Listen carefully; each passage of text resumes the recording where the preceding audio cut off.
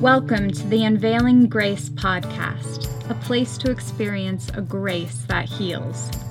Allow this grace to take your life and your relationships to another level as it frees you from the weight of performance-based religion.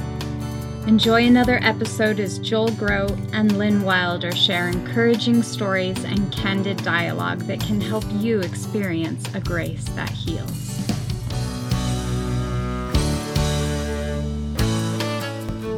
Hey everybody, and welcome back to another Unveiling Grace podcast. Just so delighted you're with us and excited for today's episode. That's all I'm going to say because I'm Joel Groat. And I'm Lynn Wilder, and today we're here with Costi Hinn.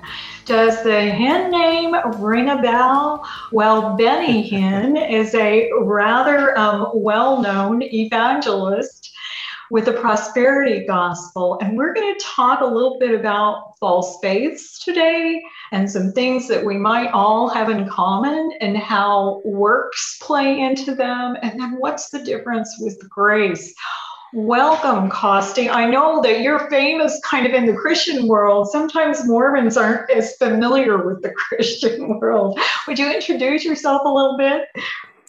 Yeah, I'm first of all just grateful to be here with you both. And I'm currently a pastor at a church, and I live in the Phoenix, Arizona area, and actually planting a new church in Chandler, Arizona called the Shepherd's House. And so we're excited to serve the community and to support the people who are coming to that and being a part of that work.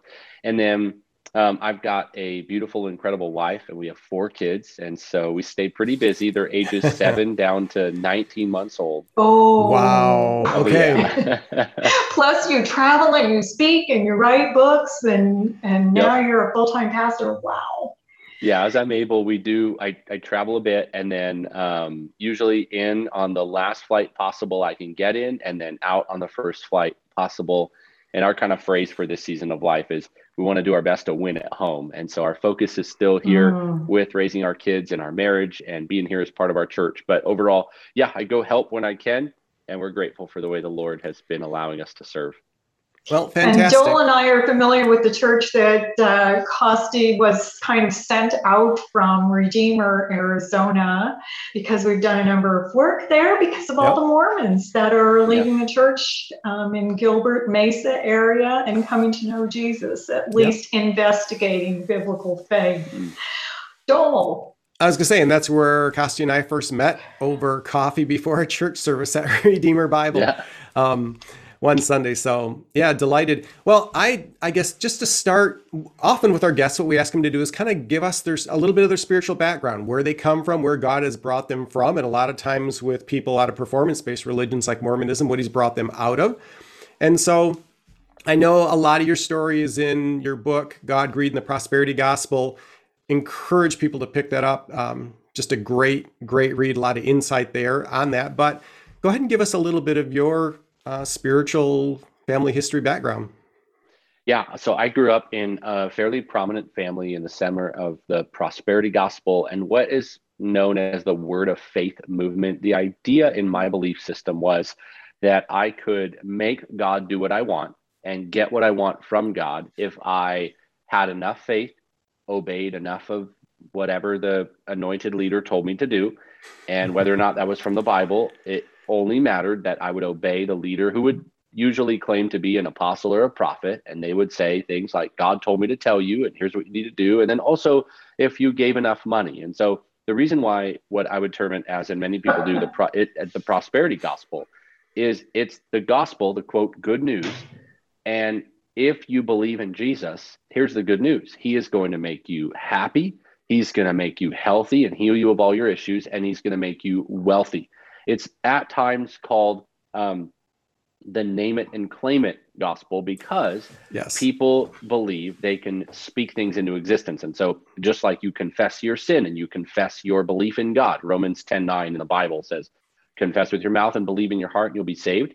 People say, well, just like you can confess getting saved and having salvation, you could confess getting healed. You could confess the new Bentley, the new job promotion, that baby you've been praying for. You can confess a perfect marriage. God wants all this for you if you would just ask, just believe, and just have enough faith. And so I viewed God as a magic genie who, if I rubbed him right by doing all these things, I would have his favor, I would have salvation, I would have riches, and my life would be amazing. And I never really stopped to think, isn't a lot of the glory and treasure and in heaven, isn't that an eternal thing?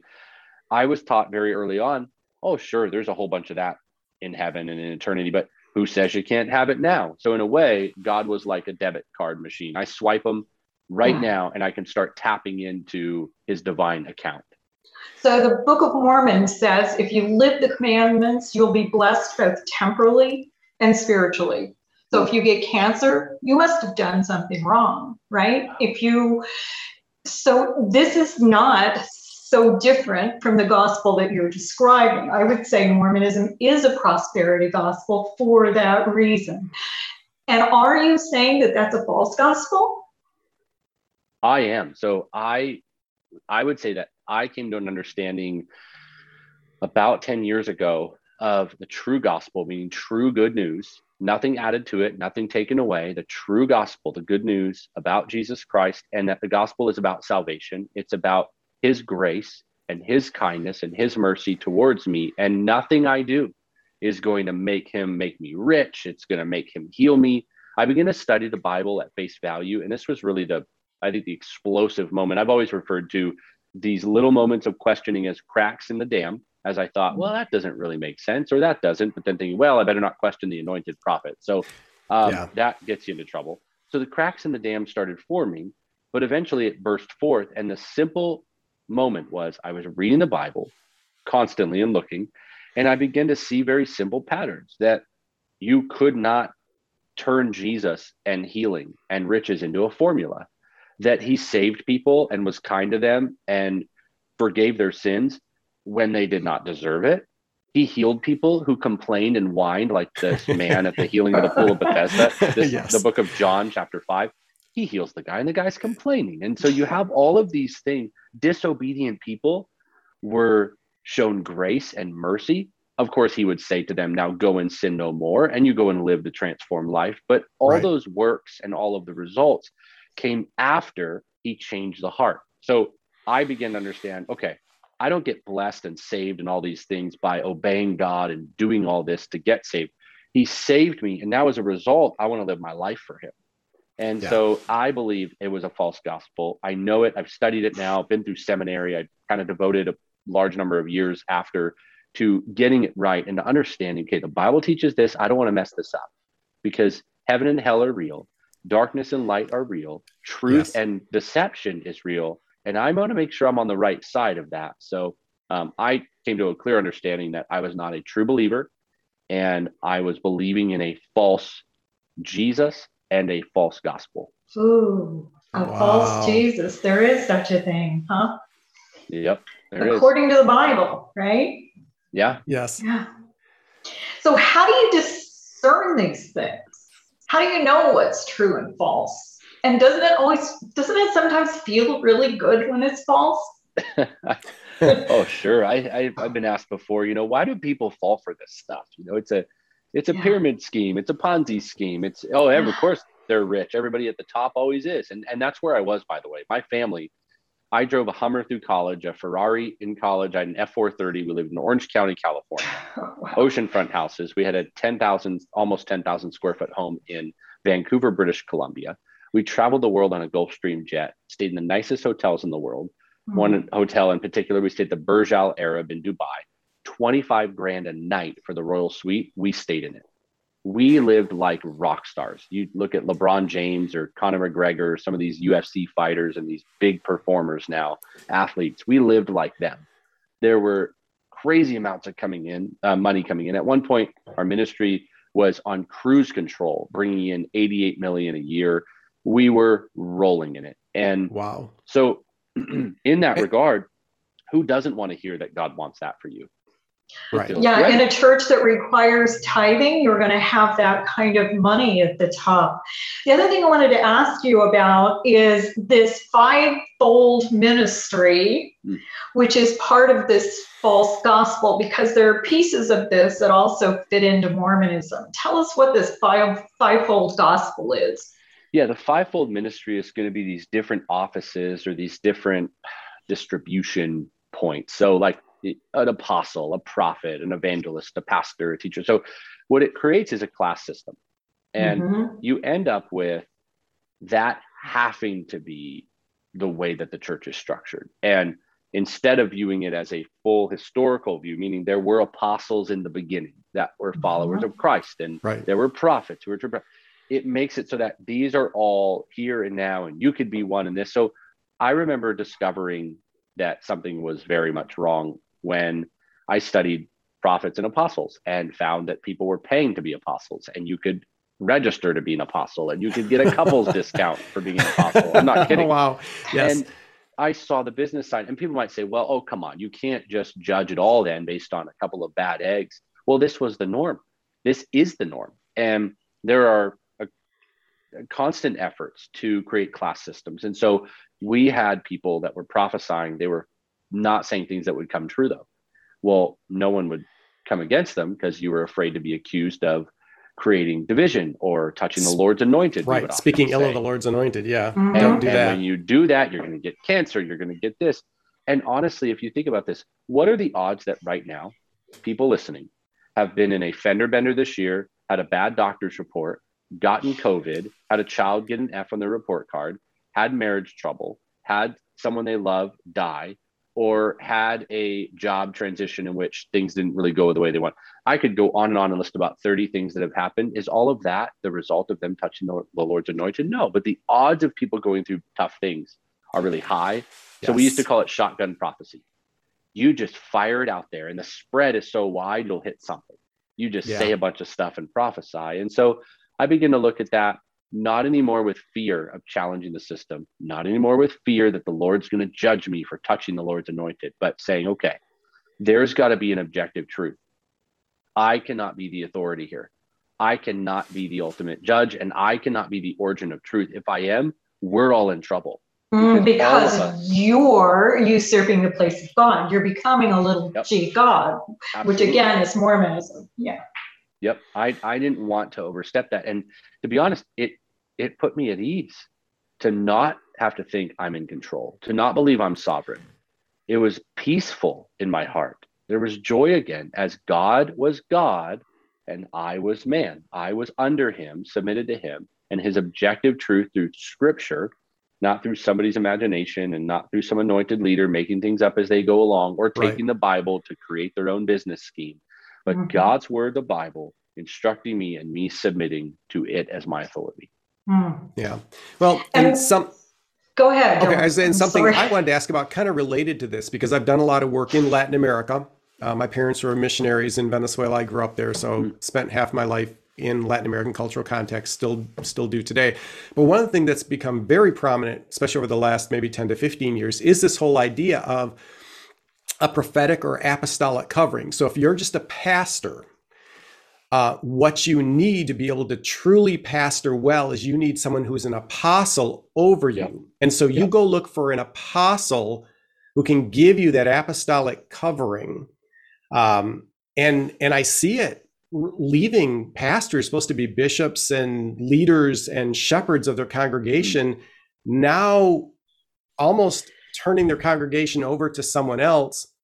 And along with this, almost always comes the teaching that when it comes to tithes and offerings, there has to be a mandatory full 10%, and Malachi 3:6-10 is the favorite passage.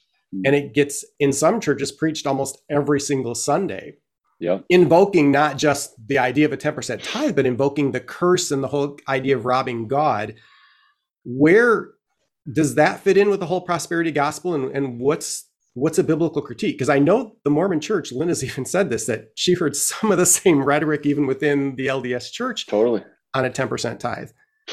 Yeah, if you look at the Old Testament and you just study the Bible in the most basic form, you have a number upwards. Most scholars would be unanimous in this, 20 to 25%. There are even some scholars who have estimated upwards of 30% if we're talking about the tithe. There were different types of tithe. There were different types of offerings. You giving 10%, if you really want to talk tithe, we're all robbing God. So even the people pushing the tide need to start forking over more. But here's the deal. In the Bible, in the New Testament, 2 Corinthians chapter 8, 2 Corinthians chapter 9, both of those particular chapters unpack a new covenant way of giving, which is generous. It is sacrificial. It is liberal. And it certainly is sowing in order to reap. But the goal is not to get rich. The goal is sowing into a missional gospel work to move the gospel forward, but also it's to give cheerfully and joyfully what you purpose in your heart. So here's the way that the New Testament giving model looks in the Bible is you could have a poor person giving 4% of their income, and it is sacrificial, and the Lord sees it just like Jesus with the widow's mite. It is weighty and heavy and beautiful. And you could have a multimillionaire giving 10% who could give 50% before they would even feel it, and maybe even then they wouldn't. God uses the church as a body, like a family, as an ecosystem to bring balance to one another. There are wealthy people. 1 Timothy chapter 6, verses 17 through 19, Paul instructs Timothy and says, instruct the rich to be rich in good works, generous and ready to share. And he says, for God's given us all things to enjoy. I've often said it like this. It's not a sin to be wealthy. It's a responsibility. We're to steward it well. And so the tithe comes in when people try to mandate. They actually are holding the rope so tight, eventually they're going to get burnt. They are trying to control and play God and force provision in the church. The New Testament model that Jesus calls for, Paul calls for, that we see through the parables and on through the New Testament is this free will generosity. You know what? It may, for many people, far exceed 10%. But for some, in their brokenness and their sacrifice, it may be under that and well under that. The Lord is looking for the heart, not the amount. And the sacrifice is meaningful to him. It's an act of worship. So that is a great way, though. 10% mandates and hunting people down for it. It's a great way to build an empire and build your own religious system. When I came to Christ, I remember reading in the New Testament that everything I have is his. That was a huge aha for me, not just 10% that the Mormons said belonged to God, right? Everything I've been given, my health, my voice, anything I have, anything that's physical or a possession, all come from God. Therefore, they are there to bless the body of Christ or those outside, if God should so move me to do so, right? Yeah. Spot on. There is a lot of truth to that. And the Bible, Old Testament and the New Testament, declares that God is the God who owns the cattle on 1,000 hills. He owns it all. It's his. I and you, Joel, everyone, we're just managers of what he gives.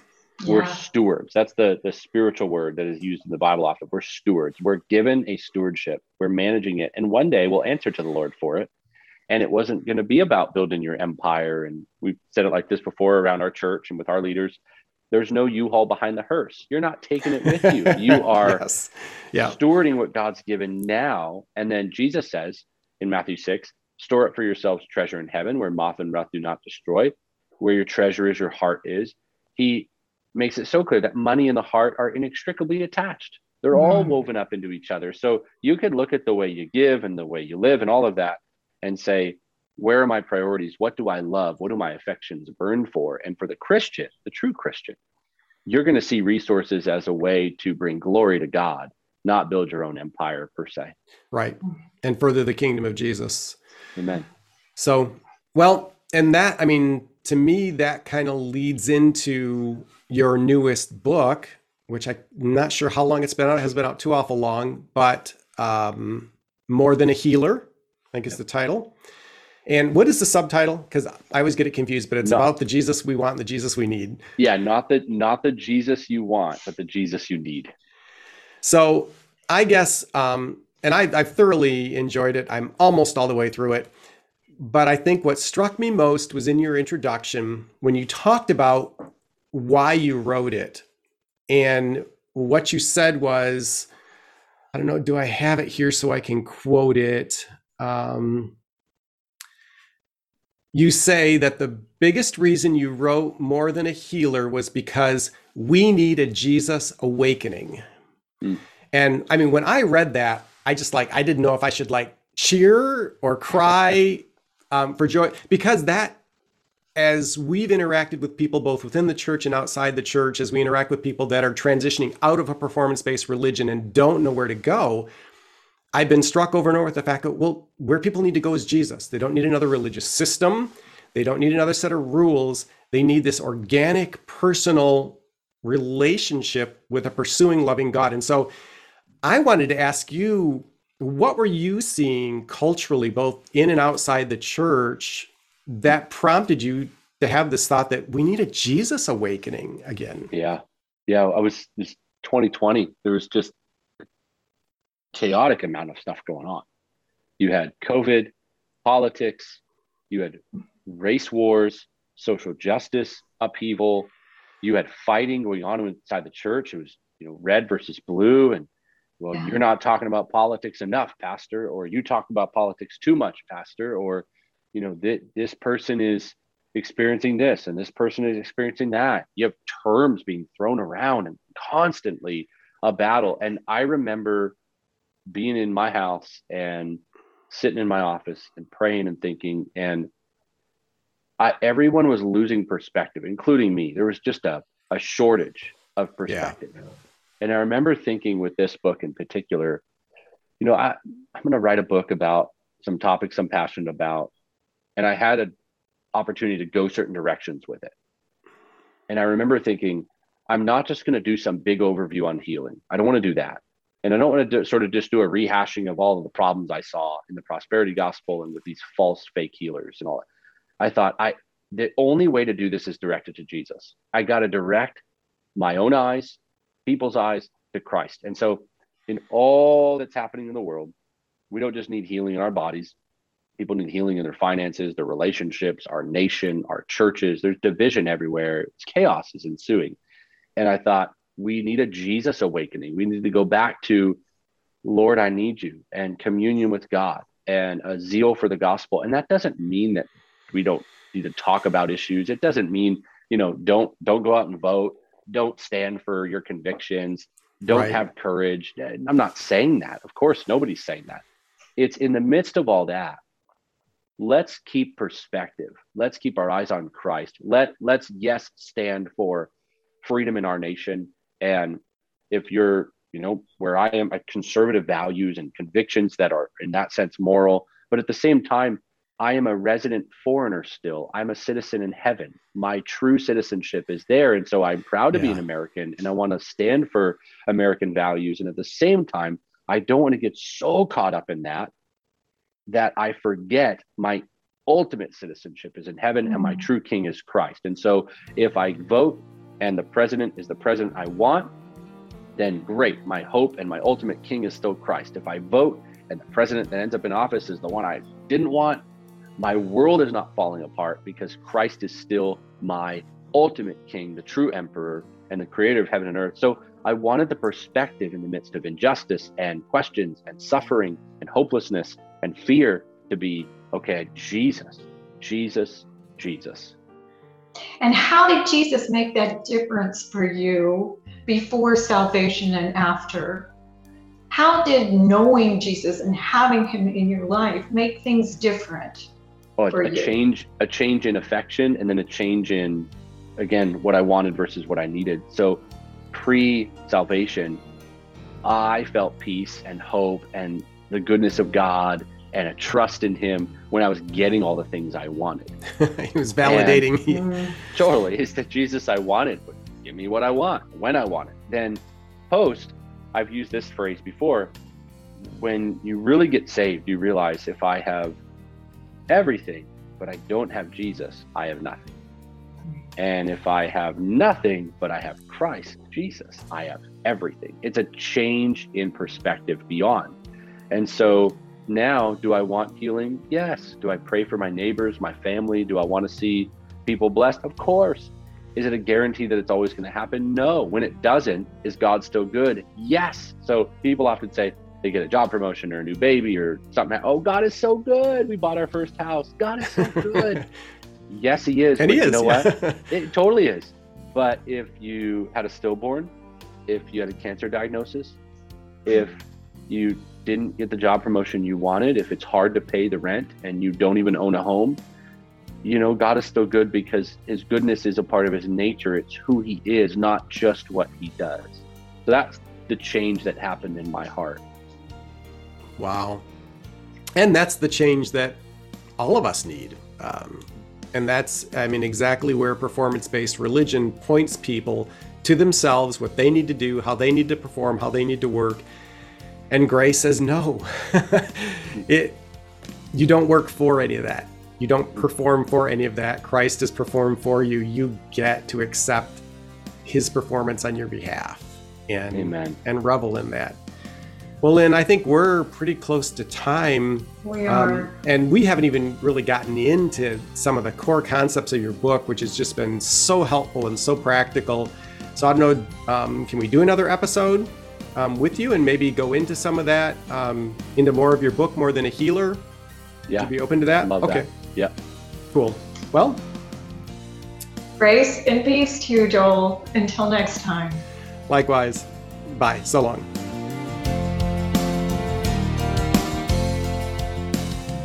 Thanks so much for listening to the Unveiling Grace podcast. You can find show notes and leave us your comments and questions at unveilinggracepodcast.com. We have an exciting announcement. Micah Wilder's new book, Passport to Heaven, is out, and for a donation of $20 or more to the podcast, we'll send it to you. It's the true story of a zealous Mormon missionary who discovers the Jesus he never knew.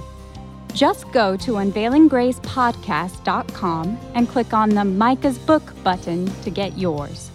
We appreciate your support of the Unveiling Grace podcast, where you can experience a grace that heals.